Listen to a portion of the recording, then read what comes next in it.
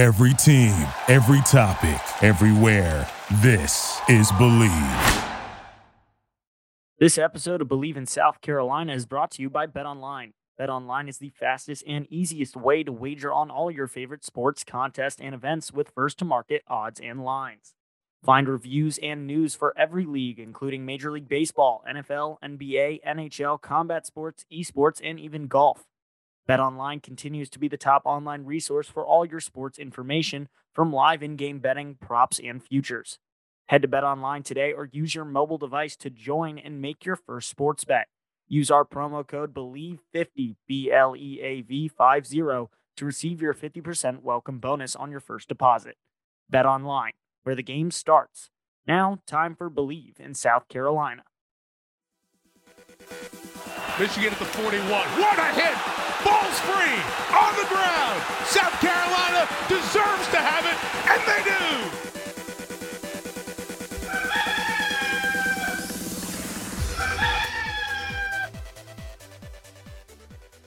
It is Wednesday, August 31st. We are just 3 days away from the kickoff to the season that just feels like we've been waiting for forever, because for the first time in a long time, there is hype in Columbia, South Carolina. I am Mike Euban, joined along with me today is Nick Klaus. We don't have Marcus. Marcus is on the move, literally. He is moving today. So we apologize about that, but Marcus will be back with us next week. And I do want to ask him his thoughts with everything that's going to be transpiring this weekend with Jadeveon Clowney getting his jersey retired. I think that's incredible. Perhaps what he thinks as to who another player, if there is another player down the road, maybe himself. I know he probably would say that, as to what the criteria in his eyes should be for when a guy gets his jersey retired at South Carolina. I don't think he'd say it. But no, he's not going to say it. He's humble. But we'll say it. We'll say it. With all that being said, though, Nick, let's just jump right into it. Georgia State, it is finally here. It's not the Ohio State Notre Dame matchup. It's not the Georgia versus Clemson matchup like a year ago. But then again, it's week one. You don't have preseason in college football. Shane Beamer said it on Tuesday that he hates week one games because there's a lot of uncertainty. That's why I give a lot of credit for when these schools do go out and they schedule these bigger schools, because you have to have balls to do that, because you just don't know what the hell you're going to get. So, look, Georgia State, they're not Eastern Illinois, but at the same time, too, you should be able to beat this team. I expect things to be fairly vanilla. I expect maybe South Carolina to take some shots on offense to show the arm off with Spencer Rattler to get the crowd going, because I can see Beamer doing that. But for the most part, I expect to see a good chunk of different players out there on the field come Saturday. Yeah, I'd expect the same thing. I think, this isn't a game you can overlook. I think the big thing is that people look at this and it's an immediate W. You're just like, that's a win. But, I mean, they're favored 12.5 at home, so not more than 2 touchdowns. And Georgia State is a sneaky team. And so I do think, as a South Carolina grad and fan, I'm not as confident as we're going to go in and steamroll this team. Like you said, it's not Eastern Illinois. This is a solid team. A lot of SEC guys who don't pan out go to this school, go to Georgia State. They're a solid program. So I definitely think South Carolina is going to be more tested in this week one game. But like you said, I really think the offense is going to be able to overpower Georgia State's defense. If Rattler gets in a groove, I don't think Georgia State's really going to be able to stop it. So I will say that this should be a game where South Carolina can get an easy win. I mean, they're not ever easy wins, but get a good win week one in Willie B. But I do think it's going to be a little bit of a battle until the second half. South Carolina might pull away in the end, make the score look a little better. But, don't count out Georgia State. It's a solid team. And as we're taping this right now, it's around, 1 o'clock on Wednesday. Pete Lembo should be wrapping up as we speak. The coordinator spoke today. And one of the things that Lembo brought up is the fact that as a former Group 5 head coach at Ball State, he's been part of many upset wins when it comes to Group 5 teams being able to take care of Power 5 schools, whether that be Ball State beating Indiana, whether that be Ball State beating Virginia. I bring that up because with these week 1 games, I mean, I think probably the one that everyone remembers, and I say everyone, depending on how old you are, because I know we have some people that are probably still in college that are listening to this, and that's all right. But the one that really stands out is App State beating Michigan that year, blocking the field goal. So I bring that up because if there's ever going to be a time where we would see a team be able to pull off an upset like this, and that's not to say it can't happen later in the year. I still remember what the Citadel did against Alabama a couple of years ago. They played them phenomenally in that first half, and then unfortunately they just weren't able to keep up with the star power that the Tide had. But week 1 is usually that week, right? Week 1, week 0. If there were games that, took place last week, you'll see the upsets typically happening in that week when it comes to some of these Group 5 teams. And the main reason why, like I alluded to before, you don't have preseason games in college. You don't. Story for another day or conversation for another day. I think there should be joint practices for college football. Keep it in state, especially if we go away with another conference game in the coming years. And I think that's the direction that we're going to be heading in with the SEC specifically. And I think we'll see this with some other Power 5, Power 4. It's funny to even say Power 5 now. I think it's more of a Power 3. It'll be a big 3 at some point. But I think that if you're South Carolina, everything you're saying, Nick, is right. You can't just assume that this is going to be a win. You have to come out there and you got to play hard. Now, the coaching staff won't say it. The players, majority of them won't say it. But they expect to win this game. They expect this to be a game that they should be able to win handily. That doesn't necessarily mean they're going to beat them by 30 or 40, but be in control of the game from start to finish. If I'm South Carolina, what I'm trying to take away from this game more than anything, there's a couple things. One, I want to be able to have confidence in this offense.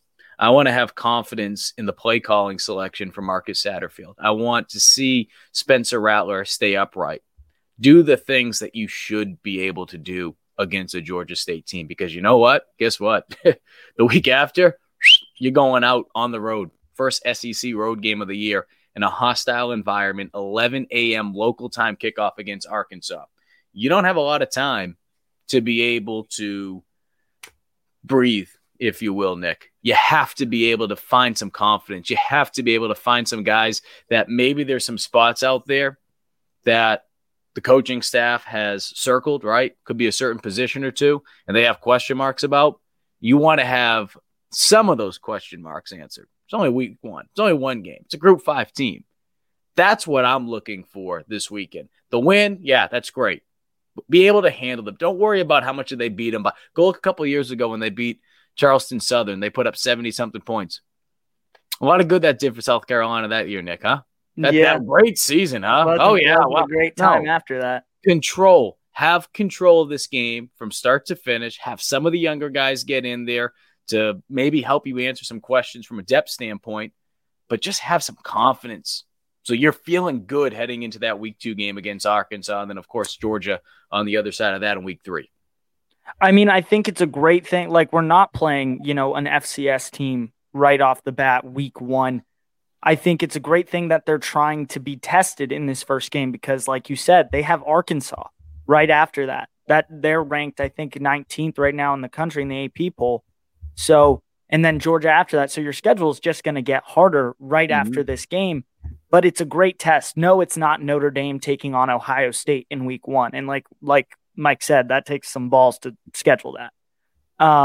But it's a good test. And the thing I think where the nerves come is this. You look at on paper, yes, South Carolina should steamroll Georgia State. It should be, a pretty controlled game by South Carolina, come out with a win. But that's where the nerves come in. We don't know how Rattler's going to do. We don't know how the O-line is going to hold up. We're hearing great things.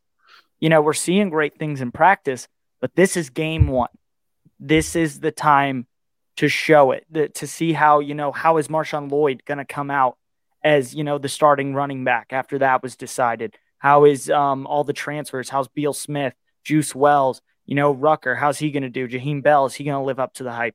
There's a lot of question marks right now just because we haven't played a game, and that's what week 1's about. We're going to get an actual look at this team on the field on a Saturday in Willie B.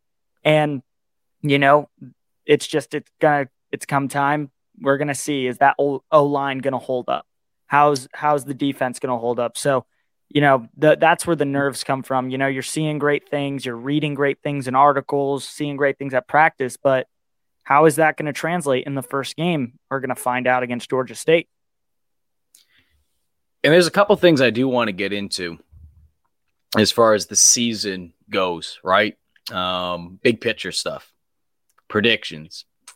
If you're a subscriber on Gamecock Central, you would have seen I think I put it out Tuesday. I'm losing track of the days here. That's what happens when you're covering 2 teams in the fall. But I put that out yesterday of just some predictions I have this year. I'll get to that in a little bit because you brought something up with the offensive line. And I think this is going to be the year that not only they respond back from where they were last year, but that this offense is going to do something that we haven't seen in quite some time. Mm-hmm. Certainly not in my 6 years of covering South Carolina, going on 7 years.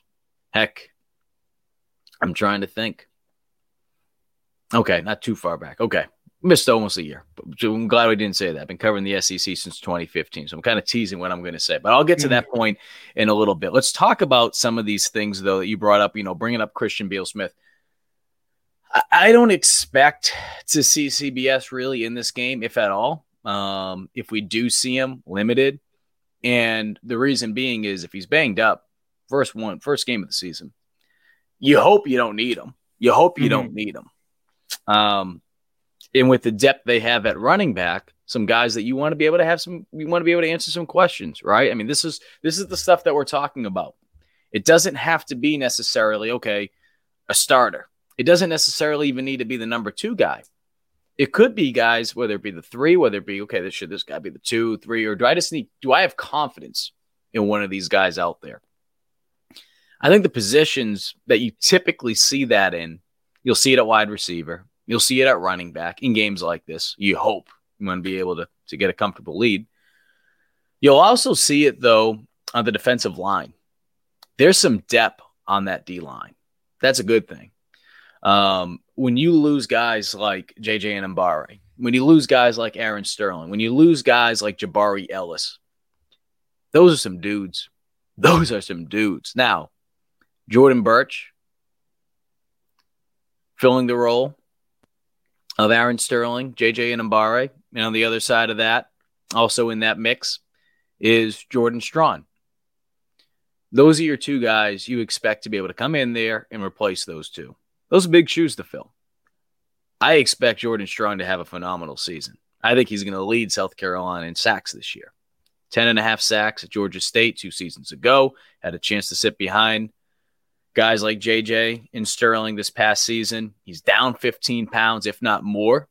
Now we got to go back and double check. I know he's 15 pounds in the spring. He's going to be flying around, especially this first game. Jordan Burch, he showed some good things last year coming back from an injury that freshman year. Had some injuries that he was battling through freshman year, 26 tackles last year, had a couple TFLs, that pick 6, of course, that we remember, the 60-something yard interception return. This is the year for him to be able to take that next step. He was playing behind some dudes. Injuries, COVID, not making excuses, but different coaching staff. This is his time. So I think it's comical when some people go on little rant pages about him, saying like, when we're going to see Jordan Burch. We've seen him. Just stop making comparisons to what you think the kid needs to be. Just give it some time too. Junior year. He's going to be in a situation to do some big things this year. I really do believe it, Nick. Mm-hmm. No, he's. I was just about to say he's probably on defense. Like you said with Jordan, I mean, he's going to have a great year too. But on that D line, I think he's going to be kind of a breakout player. because coming in with that five, it was huge when he committed that 5-star, all the hype it comes with it.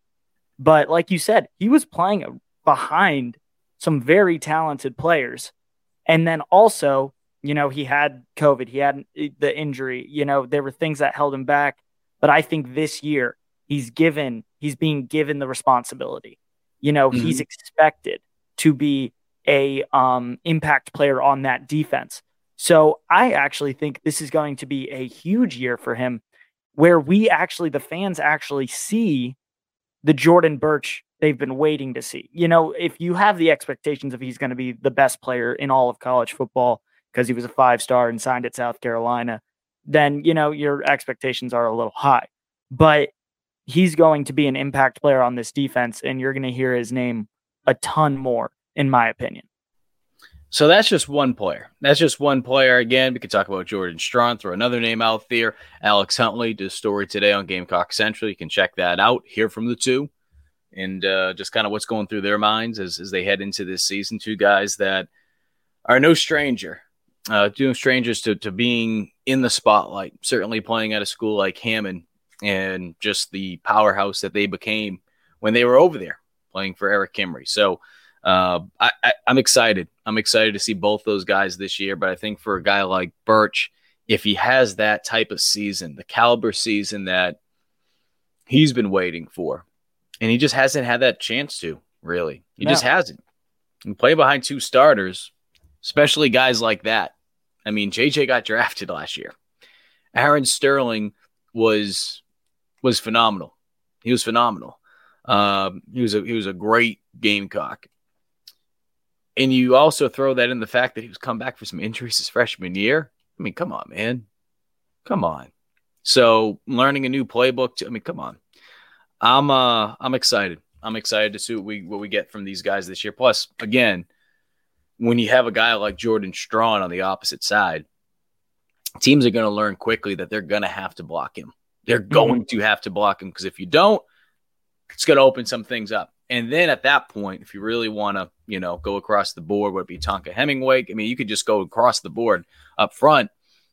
Zach Pickens, you need guys to be able to fill the role of Jabari Ellis. Jabari was one of the most unsung heroes on that defense last year. There's a reason why the Giants brought him in for a tryout. He's good. He's very good. Mm-hmm. He moves very well.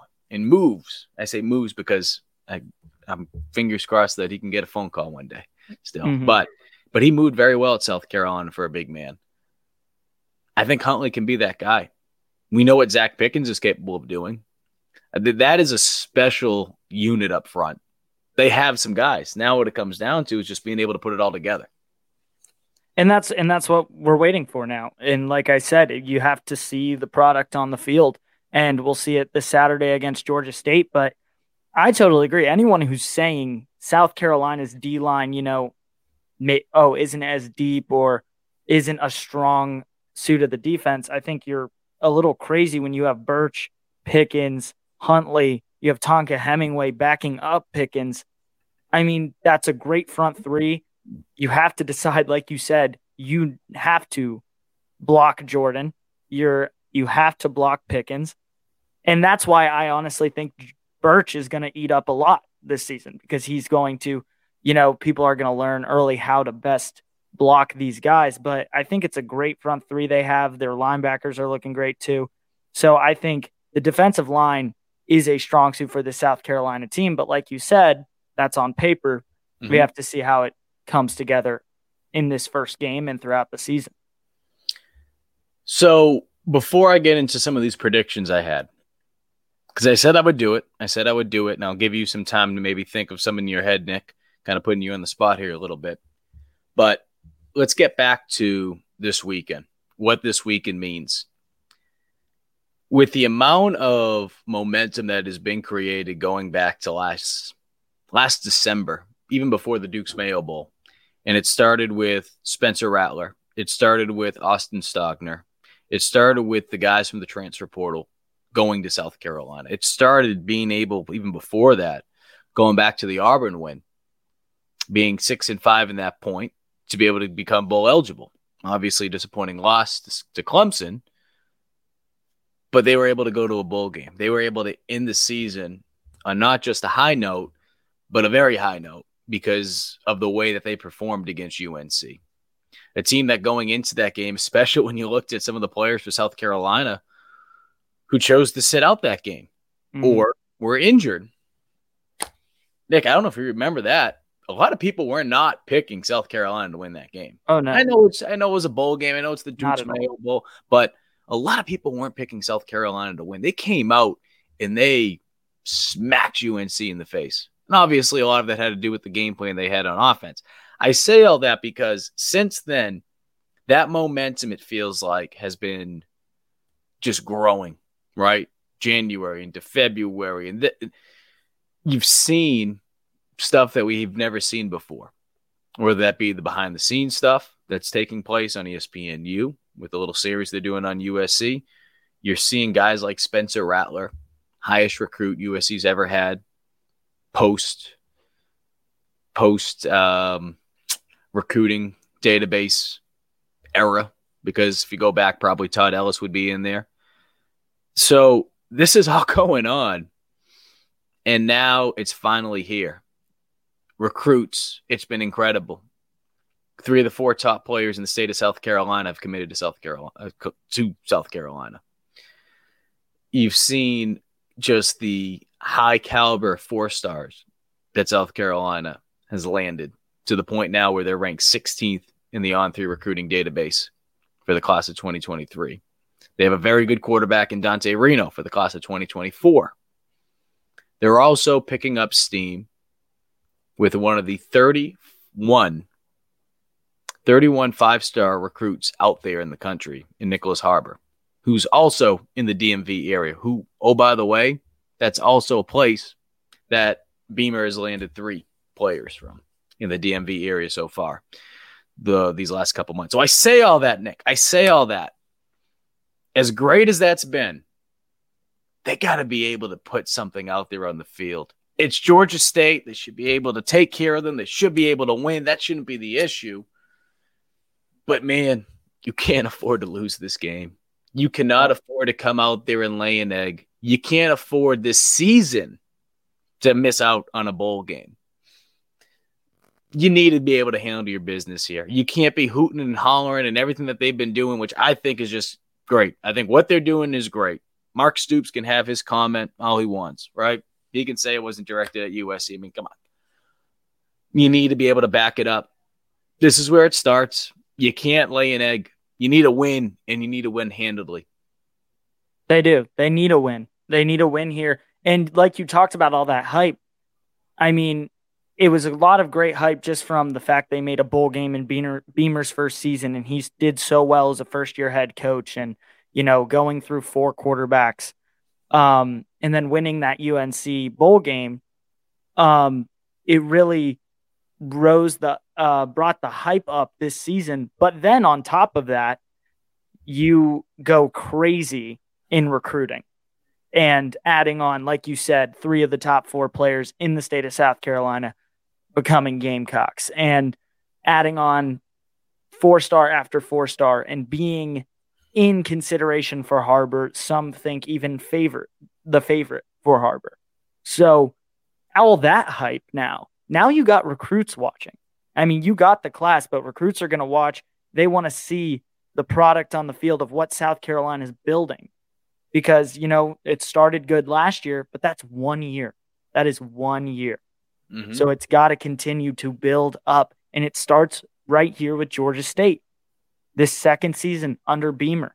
You know, there's a lot of tough games after that, but you have to win Georgia State to, you know, even start on a high note. And also, you know, if you want to be bowl eligible by the end of this season, with the schedule South Carolina has, this has to be a win.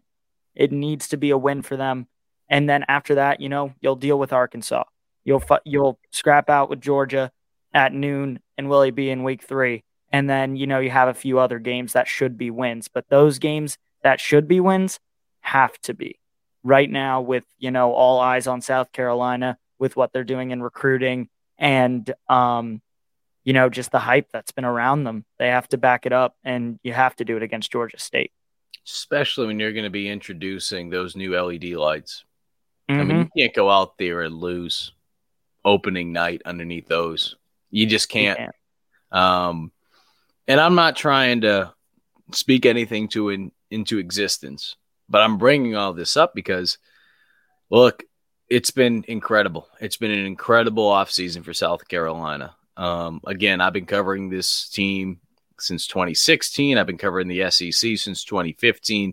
I haven't seen it like this at all. Even the year they went to the Outback Bowl, even when Hayden Hurst was here and some of the things they were able to accomplish earlier in the Muschamp era, it just wasn't the same. And again, that's what happens when you're able to land a guy like Spencer Rattler. That's what happens when you have a guy like Shane Beamer who just understands what is needed to be done when it comes to connecting with this community and this fan base. And he's done a tremendous job with it. They need to be able to do something with it. Not just that game, but this season. Because again, I understand some fans are going to get upset when I say this. You're not going to win a national championship this year. You're not going to win an SEC title this year. You're not going to win the SEC East this year. I say all that because this team, what they're trying to do right now and build off of what they accomplished last season, if you had told anyone this a couple of years ago, especially towards the end of the Muschamp era. So let's go back into December of 2020. They hire Shane Beamer. If I would have told you that South Carolina would be in position to not only have a 7-win season in year one and win a bowl game, but be in position to have its highest recruiting class, perhaps of all time, depending on how things play out. Certainly would be in the top 15, if not top 12, but could be even top 10 if they were able to land a guy like Nicholas Harbor. And then South Carolina is able to have 7-8 wins in the regular season, go to a bowl game. I mean, everyone would sign up for that. So, look, I understand some people, okay, Rattler's here. They're excited. They have high expectations. 9 wins this year, maybe 10 wins in the regular season. I'm not trying to be the wet blanket in the room. But realize, I mean, this is what I hear all the time, with a guy like Antoine Wells Jr. coming in. Oh, okay, he did at the FCS level. Oh, James Madison's really good. Well, it's not the SEC. It's tougher. Okay. Some of you people that say that quickly forget that when you talk about the challenges of the SEC. If it's so hard, then what makes you just think it's just going to be a cakewalk? It's not. So, Nick, I think it's just important to keep things in perspective, which is this season, in my opinion, is about showing progress. It's about being able to back it up to the fans, the boosters. That's great. I'm not saying you guys aren't important, but it's more so to back it up to the recruits, the people that have already verbally committed. Exactly. We want to keep them here. The Nicholas Harbors of the world, though, the guys that are for the class of 2024. And then, I can't believe I'm going to say this, feeling old just thinking about this, the class of 2025, when you start looking ahead, you need to back things up this year. You need to. No, you have to back things up. And I don't think you're being a wet blanket. I think you're being realistic. You look at the SEC schedule that South Carolina has, and you see it with other teams as well. I mean, with like Arkansas, Mississippi State, you look at their over-under win totals, things like that, and you look at South Carolina's over-under win totals. I think it's sitting at 6.5, around there, something like that. But it is that number because of the schedule they play, the teams they are going to play throughout this season. If you can go through South Carolina's schedule and tell me 10 wins, you can't say that like you're going to look at the Georgia game and just say win, W. Tennessee, win, W. Kentucky, win. You're really? That's what you think? Because I don't see how that makes any sense. You have Georgia coming off a national championship. You have Arkansas in week 2, who's a top 20 team in the country, according to the AP poll.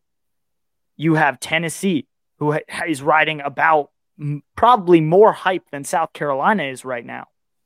And, you have that SEC schedule. You have Kentucky.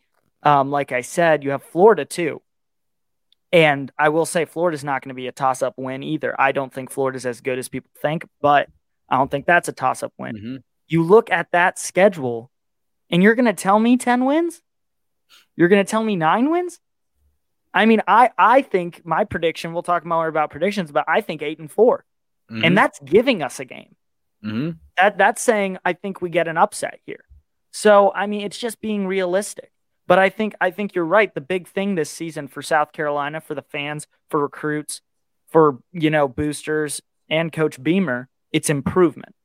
So, yes, I would like to see an 8-win season just to show, kind of show the world like, yeah, we are better than a few of the teams you didn't think we were. And so that's what I think. But even if you go 7-5, win a bowl game, you're improving and the recruits are coming in, Beamer's getting his guys in, South Carolina as a program is on an upward trajectory. Mm-hmm. So I think that's the main thing you got to think about. But Mike, I just think you're being realistic and we have to be realistic here. So when you look at that schedule, I just don't know how you're talking about 10, 11, I've heard undefeated. You're a little crazy.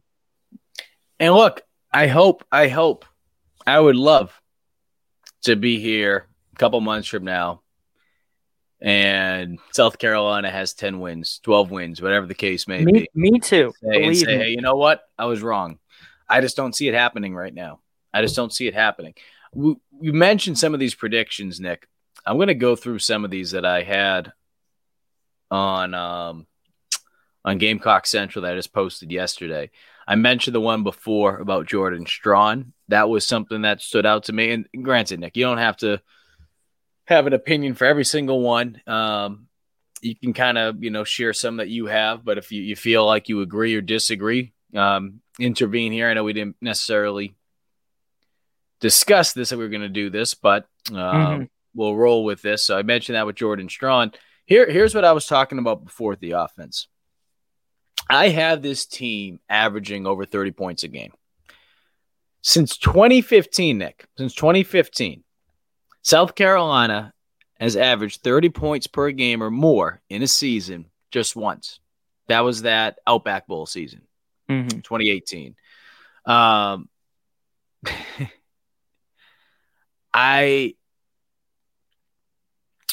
was the year after the Outback Bowl season, excuse me. I just don't.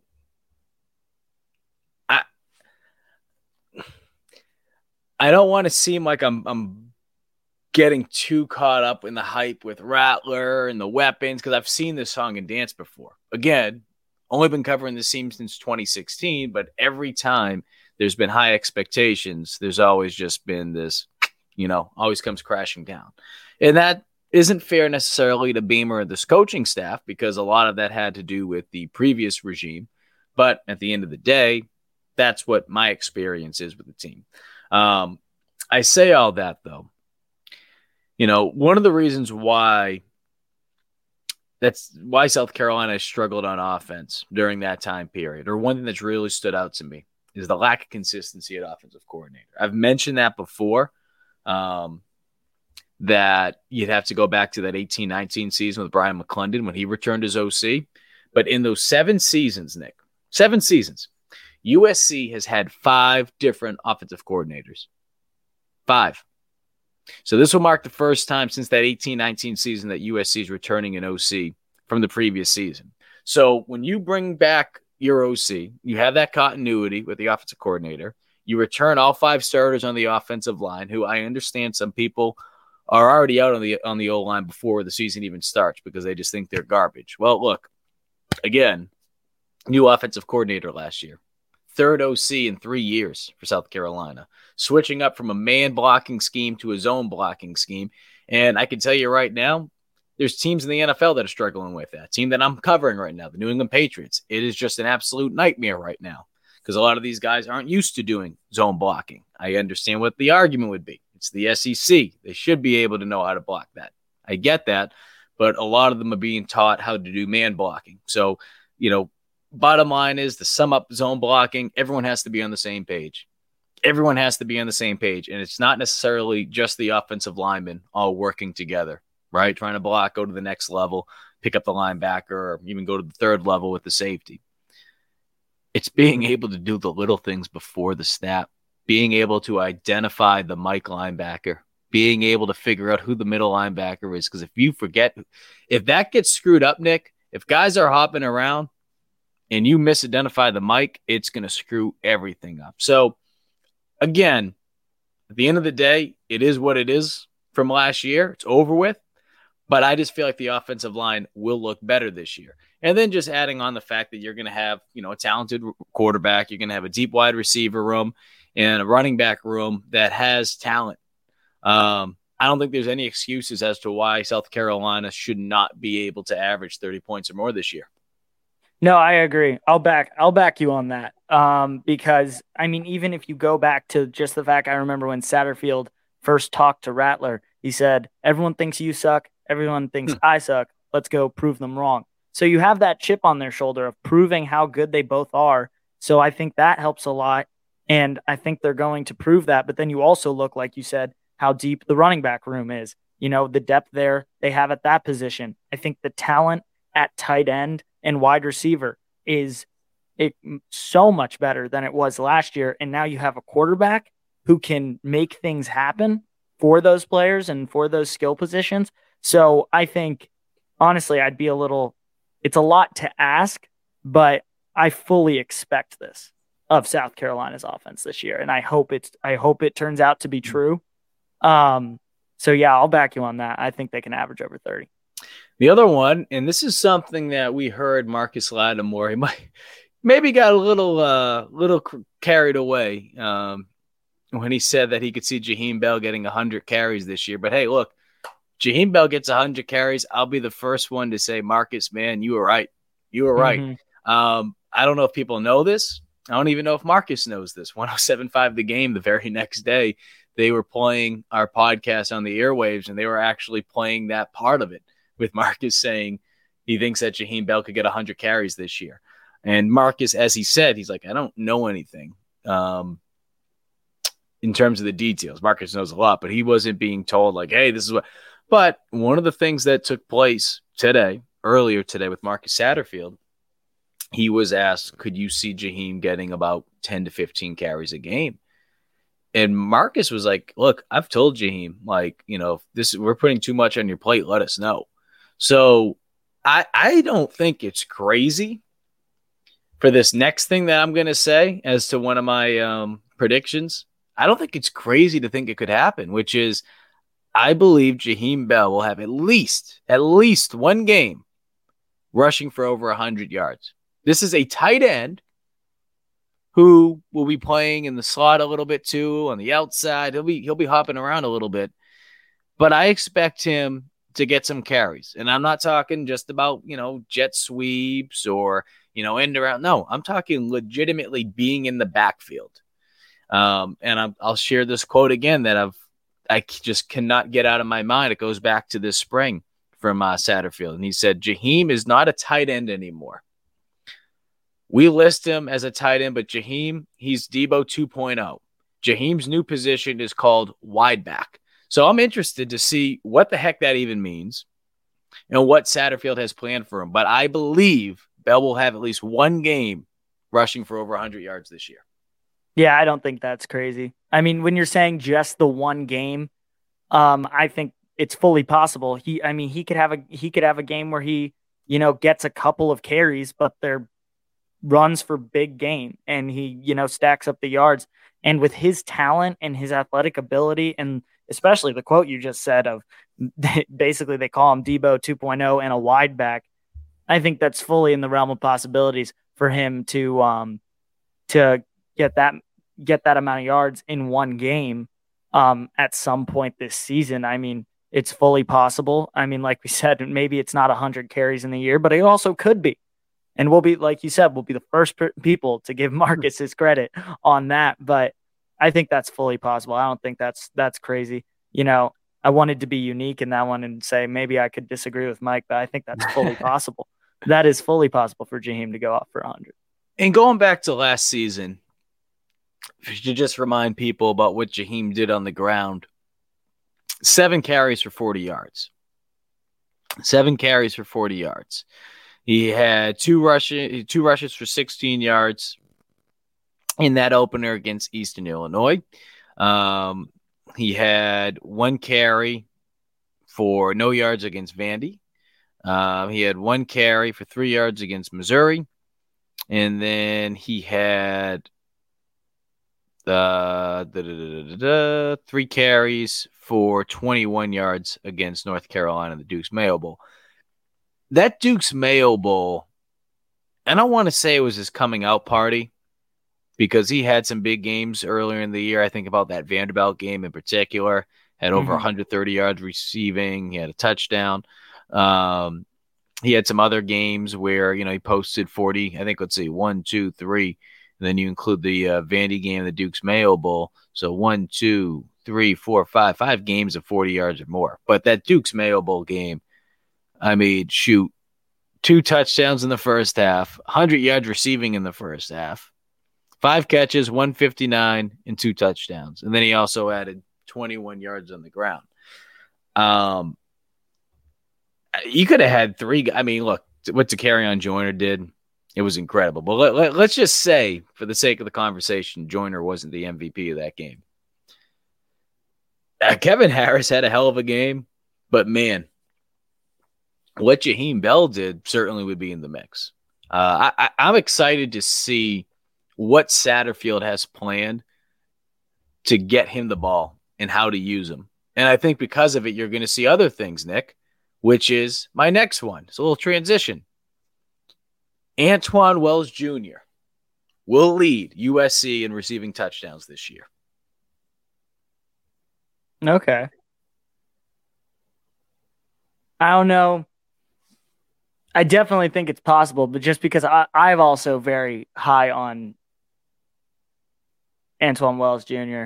because I just think his talent, I don't think people are really ready to see, how good he really is.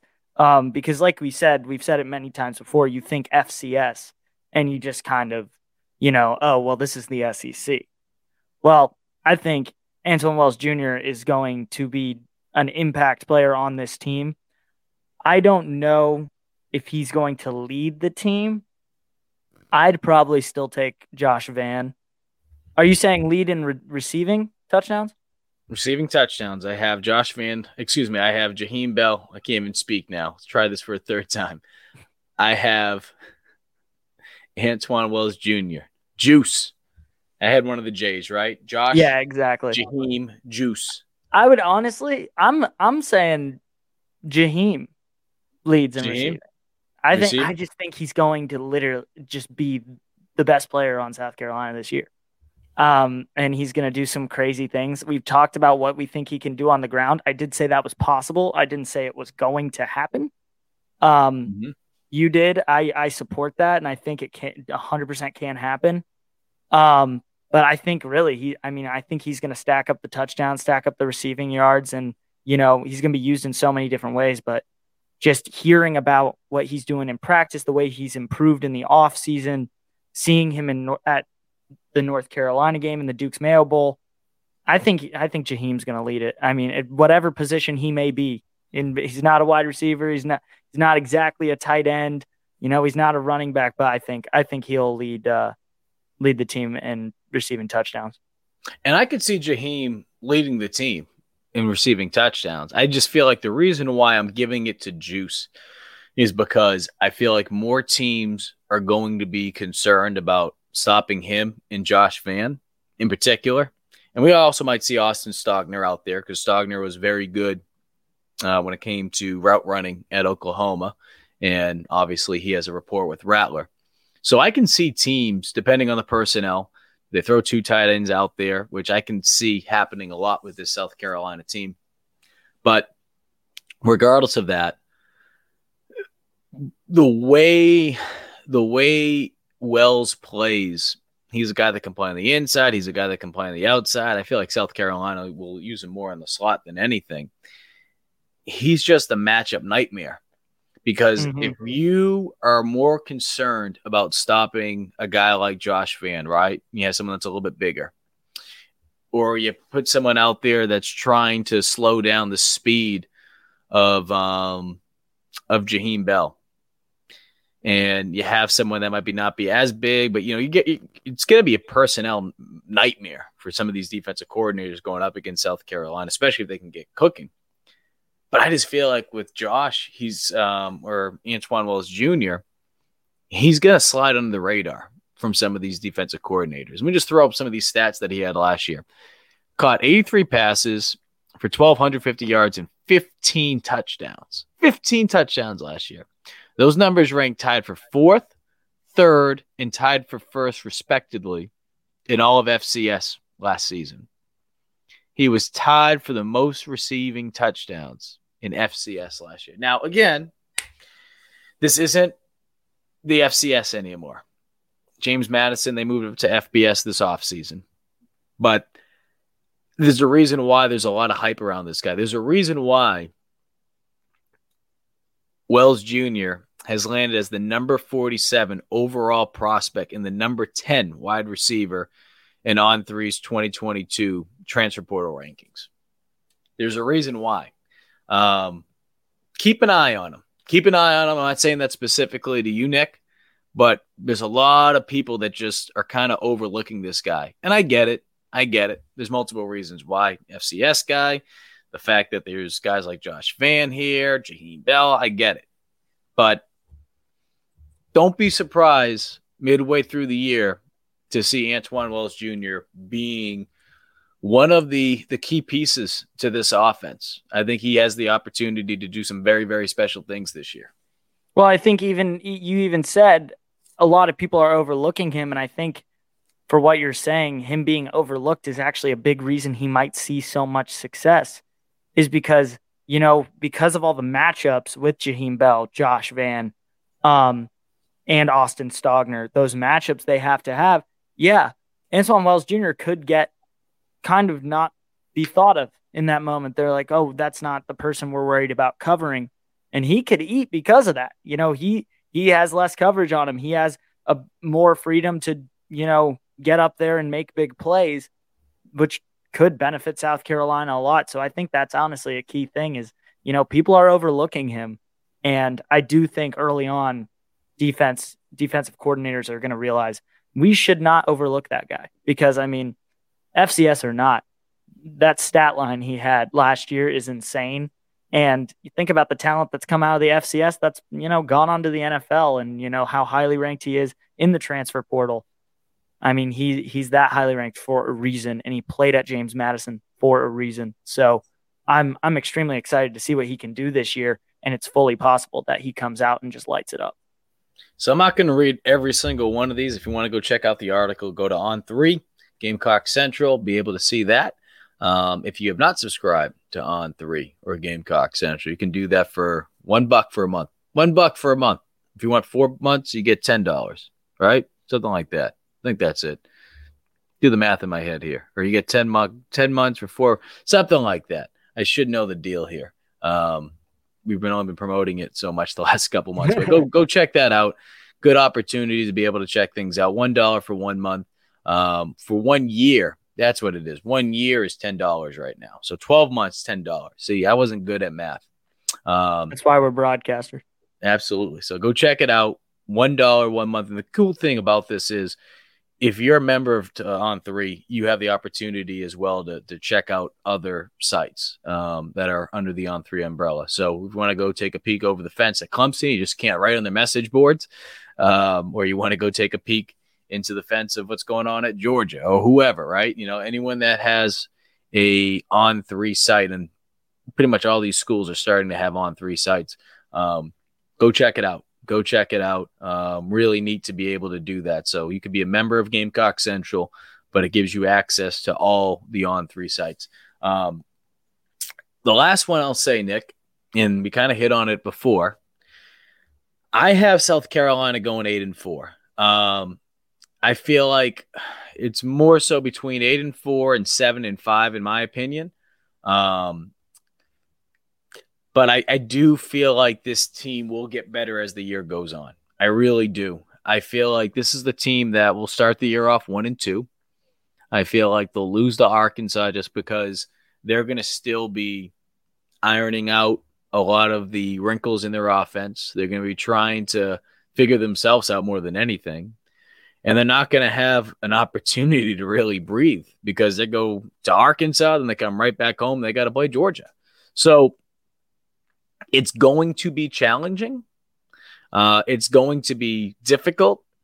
But I think with this South Carolina team, I feel like as the year goes on, especially because you have Charlotte and SC State right after that, and the good thing for South Carolina is it's not the South Carolina State team from a year ago. I think that would have been a better matchup for the Bulldogs, but they're going to be able to get comfortable, and then they're going to go to Kentucky. And I feel like even though Beamer took the high road last week when he was asked about Mark Stoops' comments, I can tell you, and I'm not specifically speaking for Beamer, but I can tell you that struck a nerve with a lot of people in that building. It's not all sunshine and rainbows. They're not happy about that. The players, they're not happy about that. But I can tell you it's not just the players that aren't happy. So because of all that Kentucky game, which is always going to be important for multiple reasons, right? You want to be able to talk about making moves in the SEC East. I'm not going to say here, winning the SEC East. I'm talking about just being able to make progress and finish in front of Kentucky year in and year out, to finish in front of the Tennessees year in and year out, before we're talking about getting on Georgia's level right now. Going to Kentucky is not easy. Going to Kentucky, a team you've not had a lot of success playing, home or away, it's not going to be easy. I feel like they're going to have added motivation, and because of that, they're going to get that win. It's going to give them even more confidence and momentum, and because of that, that's why I feel like they'll finish 8-4. I don't have them beating Clemson, though. Yeah. So I have mine differs from you. So like I said, I am also teetering 7-5 and 8-4. For this, I will say 8-4. Obviously, Georgia State's a win. I say Arkansas is a win. I think that's going to be a very tough game that could go either way. But I think South Carolina can pull it out. I just think with the talent this team has, don't get me wrong, Arkansas is a very good team, but I think that's a big win for them. South Carolina is going to know how big that game is. The players, the coaches, they're going to know how big that is to go into Georgia 2-0. I think they come out with a win. Then Georgia, sadly, I have to say it, I think that's a loss. I mean, it's the reigning national champions. You know, like you said, working on getting to that level that Georgia's at. But then UNC Charlotte, SC State wins. I agree with you, Mike. Kentucky is a win, in my opinion. And then A&M loss. And then Missouri, Vanderbilt, Florida, another 3 wins for me. And I think they lose to Tennessee and sadly lose to Clemson. But that's a rivalry game, so we have no idea. You never know which way it's going to go. But I also will say, as a graduate of the University of South Carolina, I have to say, I would love nothing more for all the people to be right. And, you know, it's a 10-2 season. It's 11-1. It's 9-3, whatever it may be. I want nothing more than that. But this is where how I think the season's going to fall out. South Carolina ends 8-4, which is, you know, very respectable, very good, and go to a bowl game. So I'd be very happy with that for the Gamecocks. And if someone's listening to this and they're not happy with 8-4, let's say they're not happy about possibly even 7-5. What I would say to you is this, depending on who you beat, right? Unless it's something crazy and it just, you know, in terms of how you got to those 7 wins, 8 wins, right? Like you lose to, I'm making this up, like South Carolina State and Charlotte, and, you know, you're able to find wins somewhere else. What this is going to do is it's going to do exactly what we talked about is needed this year. It's going to be able to show progress. And that is what this year is truly, truly, truly all about. You know, you're working with essentially a 1-year rental in Spencer Rattler. You're working with a rental in Austin Stogner, Devontae Reed. You're working with rentals more than anything. So I say that because take advantage of it.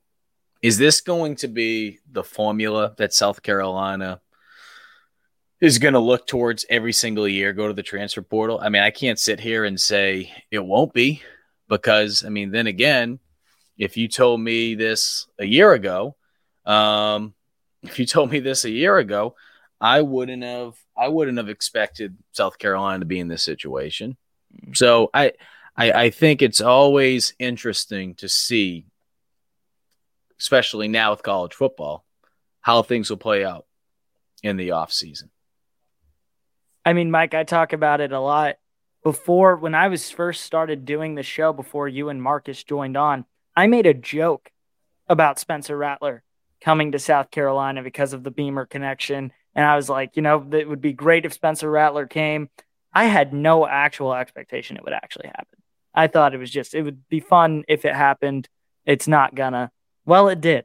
So I didn't expect this at all. But, you know, this offseason for South Carolina fans has been beautiful. It's been like running in a meadow with nothing wrong. I mean, the hype is insane and everyone loves the team, and, you know, Beamer can do no wrong. The recruiting's gone great, but, you know, it's time. It's time to come back to reality. It's time to get ready and go to Willie B and, you know, play Georgia State and take on this SEC schedule. But South Carolina's in a great position to do something special this year. And, you know, they just got to improve. They got to show their recruits that this program is on an upward trajectory and it's getting better every season. And eventually it's going to compete with the big dogs of college football. And that's what they're trying to build to. So it starts right here. It starts with Georgia State. So I'm excited to see it. And a little breaking news. I say a little breaking news because depending on when you're listening to it, there'll be more information. I'm being told that it has not been officially reported yet, but by the time you listen to this show, hopefully it will be. South Carolina running back Kevin Harris spotted today at practice with the Patriots. So looks like the Patriots have signed Kevin Harris to the practice squad, which is something I've been told was very likely to happen. Happy for Kevin. I think it's going to be a good opportunity for him to be on that practice squad. And for a guy like Damian Harris, you know, if you guys do follow the Patriots or follow the NFL, Belichick doesn't necessarily keep running backs around that long, especially once they get into that second contract, their contract, all that kind of stuff. So for a guy like Kevin Harris, if he can ball out, do some good things in the practice squad this year, it could really open up some opportunities for him next year in New England and perhaps somewhere else. But now you're in the mix. Now you're in the mix to be able to, you know, be in front of not just NFL coaches, but the greatest NFL coach of all time, which is Bill Belichick and some of these other guys. And, you know, word spreads throughout the league. If you have a good work ethic, you do things the right way. If it's not necessarily New England, it could be somewhere else. But, you know, again, I bring that up because of obviously with double dipping this year with covering the Patriots, Kevin Harris, it appears to have been signed to the practice squad. Also being told that tight end Nick Muse has been signed to the practice squad by the Minnesota Vikings. So we'll have much more with that. What I will do over the next day or two, probably come out either tomorrow or Friday, I will have a complete list of every player in the NFL, former Gamecocks, that is, and we'll be able to keep you guys updated. So that was the news that came out with that. Nick, want to wrap up with just this. I know we kind of touched on it at the beginning, though. Jadeveon Clowney being able to have his jersey retired, expected to be out there in front of the crowd on Saturday night. I think it's going to be incredible for what he means to that program, not just the fact of what he was able to do with the hit, right?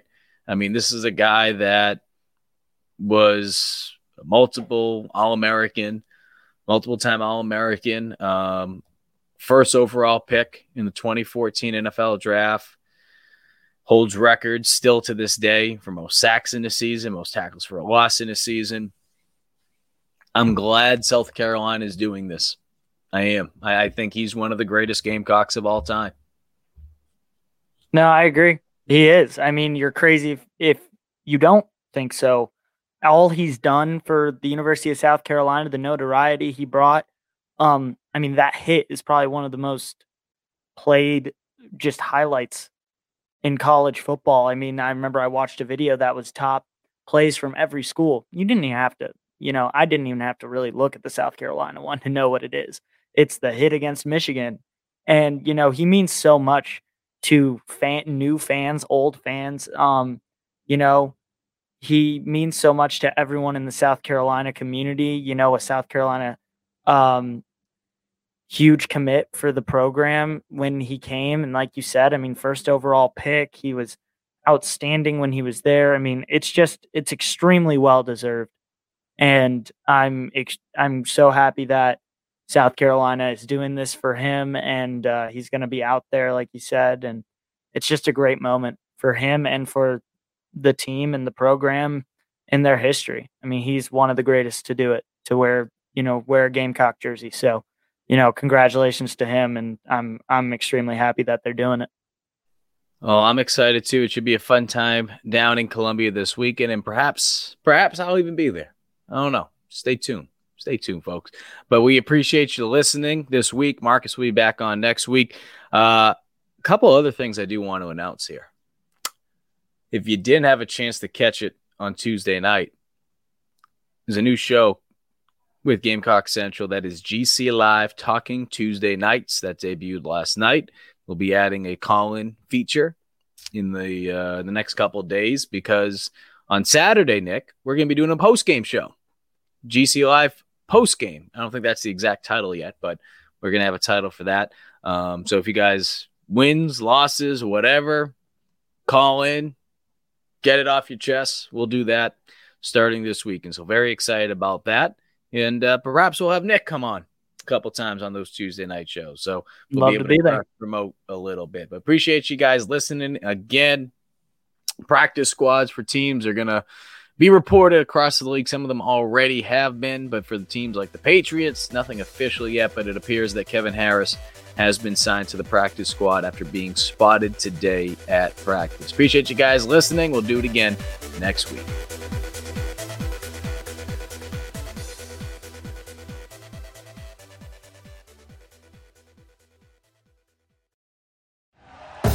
Thank you for listening to Believe. You can show support to your host by subscribing to the show and giving us a 5-star rating on your preferred platform. Check us out at Believe.com and search for BLEAV on YouTube.